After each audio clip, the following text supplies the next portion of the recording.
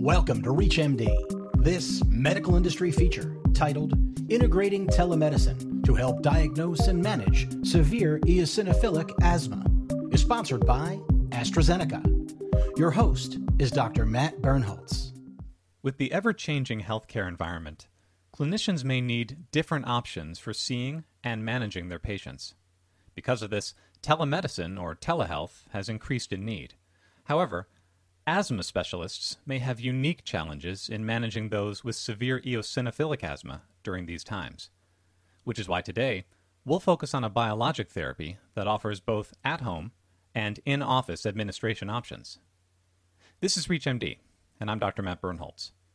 Joining me is Dr. Kevin Fussell, Medical Director of Pulmonary Care at Centara Martha Jefferson in Charlottesville, Virginia. Dr. Fussell, welcome to the program. Thank you so much for having me. So, Dr. Fussell, why don't you start by giving us a little background refresher on the impacts of severe eosinophilic asthma? I'd be happy to.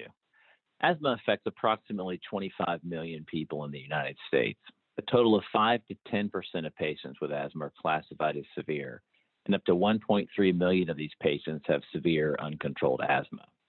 So this is a small proportion of Americans. Severe uncontrolled asthma accounts for approximately 40% of the total cost of asthma care. These patients remain uncontrolled despite correct inhaler technique, adherence to maximal optimized ICS/LABA therapy, use of other controller medications, and treatment of contributory factors.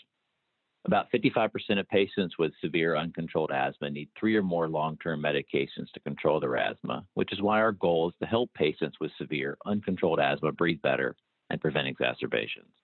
So, when we have a patient who we suspect has severe uncontrolled asthma, what should our next steps be? Well, it's important to be able to communicate with your patients. Telemedicine provides us an option to discuss with and manage patient treatment during times like these when the pandemic strikes. While telemedicine does not replace an in-office visit, it allows us to communicate with our patients in order to help diagnose and manage the disease. We can also gauge how our patients might be feeling. Similarly, you can assess medication use, such as inhaler technique and medication administration. If you have a patient on ICS/LABA who is still experiencing exacerbations with increasing need for oral steroids or requiring hospitalization, it's at this point I begin to suspect severe eosinophilic asthma. That's a patient you should consider getting a CBC with differential, because in a U.S. study, 2/3 of adult patients with severe asthma had eosinophilic asthma. And as I understand it, part of the challenge here in trying to diagnose and manage severe uncontrolled asthma is that we're dealing with different phenotypes, including eosinophilic asthma. So can you provide us more information on eosinophilic asthma? Eosinophils are one variety of white blood cell, common in the immune system as we know. For patients with severe asthma, too many eosinophils can be problematic. Eosinophils have been associated with increased asthma severity, exacerbations, and reduced lung function. Some clinical features of eosinophilic asthma include frequent exacerbations, low lung function, oral corticosteroid responsiveness, and chronic rhinosinusitis with nasal polyps. So if we focus on these patients with severe eosinophilic asthma, what treatment options do they have? Well, for patients who are maximized on their asthma regimen, specifically in ICS/LABA, with 2 or more exacerbations in the previous year, and who have blood eosinophil levels greater than or equal to 150 cells per microliter, I would consider adding a targeted treatment.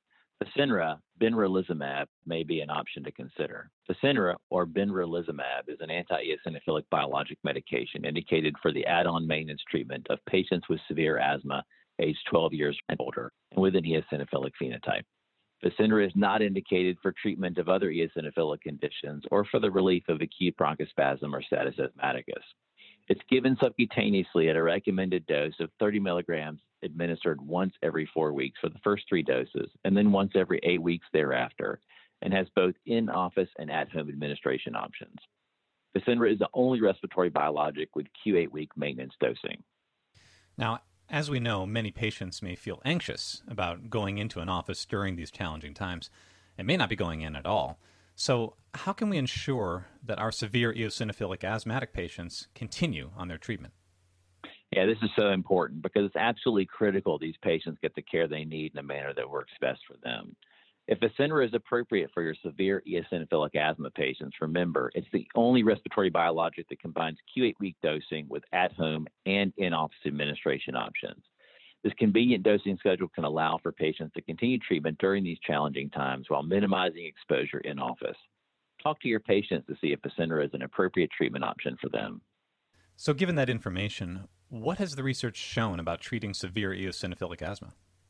So in 2 phase 3 clinical trials called Sirocco and Kalima, researchers compared the effect of treatment with Fasenra against placebo on the annual exacerbation rates in patients with severe asthma and elevated blood eosinophil levels.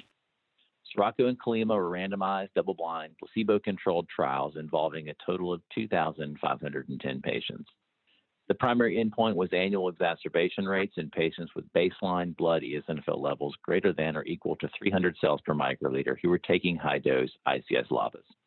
The researchers found that in both trials, patients treated with Fasenra plus standard of care had significant reductions in annual exacerbation rates compared with placebo plus standard of care. A recent phase 3 trial showed consistent asthma exacerbation rate data in patients with baseline blood eosinophil counts greater than or equal to 150 cells per microliter treated with Fasenra plus standard of care.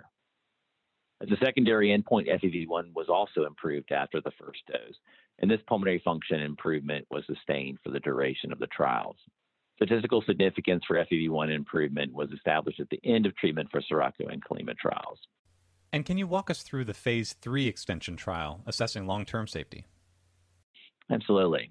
Patients from the previously mentioned Sirocco and Kalima trials were invited to continue into BORA, a long-term phase 3 extension study, to assess the safety and tolerability of Fasenra plus standard of care. The length of treatment was an additional 56 weeks for adults. Patients from the original trials were either continued on their Fasenra dosing, or if they were previously taking placebo, were re-randomized to receive Fasenra every 4 weeks or every 8 weeks after the first 3 doses every 4 weeks. And what were the results of this phase 3 safety extension trial? With regards to safety and tolerability, BORA continued to show a similar adverse event profile to Sirocco and Kalima. Additionally, in terms of asthma exacerbation data, in patients continuing on the dosing regimen of every 8 weeks and with baseline blood eosinophil levels greater than or equal to 300 cells per microliter, 74% of patients had 0 exacerbations during the long-term safety extension trial. The analysis of this endpoint was not multiplicity protected and results are descriptive only. That's great. So, Dr. Fussell, with all of this in mind, I'd like to come back to your experience and hear how this information impacts your own approach to treating a patient with severe eosinophilic asthma. Do you have a hypothetical case you can share? I do. Let's consider Joseph, who will be our representative patient. He's a 48-year-old African-American male with adult onset asthma who's currently taking a high-dose ICS/LABA. He's also taking a short-acting beta-2 agonist as needed for his symptoms. Over the past year, he's had 2 exacerbations, which were treated with oral corticosteroid first. Joseph reports that his asthma continues to worsen despite his current treatment regimen. Based on Joseph's still worsening asthma and history of exacerbations while still using daily ICS/LABAs, he has clinical characteristics of severe asthma. What is your approach to this patient? Well, a recent U.S. study has shown that approximately 2/3 of adult patients with severe asthma had eosinophilic asthma. So I'm putting this phenotype high on my differential to start. After Joseph had a telemedicine visit, I had his blood work done, and I reviewed his last pulmonary function test, which had been performed in the previous December before the pandemic. His forced vital capacity was 60% predicted with a 17% increase after bronchodilator therapy. Additionally, he had a blood eosinophil count of 182 cells per microliter. This may point toward a diagnosis of severe asthma with an eosinophilic phenotype. Once we get to a point where my patients have persistent symptoms, exacerbations, and/or occasional OCS use, it's time to evaluate their current plan and consider additional treatment options. Fasenra is one to consider. It offers proven efficacy in reducing annual asthma exacerbation rates, improvements in lung function, and has a dosing regimen that seems to work well for my patients. It's important to note that individual results may vary. Well, with these important takeaways in mind, I very much want to thank Dr. Fussell for joining me to talk about the diagnostic and treatment considerations for severe asthma with an eosinophilic phenotype. I'd also like to share with you important safety information for Fasenra. But Dr. Fussell, it was great having you on the program. Thanks so much. It was my pleasure being here. Thank you so much. Fasenra, benralizumab, is contraindicated in patients with a known hypersensitivity to benralizumab or its excipients. Reactions, for example, anaphylaxis, angioedema, urticaria, and rash, have occurred after administration of Fasenra. These generally occur within hours of administration, but can have a delayed onset. Do not abruptly discontinue corticosteroids. Dose reductions, if appropriate, should be gradual and may be associated with withdrawal symptoms and/or unmask previously controlled conditions. Treat patients with pre-existing helminth infections before starting Fasenra. If patients become infected while receiving Fasenra and do not respond to anti-helminth treatment, discontinue Fasenra until infection resolves. Fasenra is not a rescue medicine. Most common adverse reactions include headache and pharyngitis. Please see the full prescribing information, including patient information and instructions for use, at fasenrahcp.com for complete details.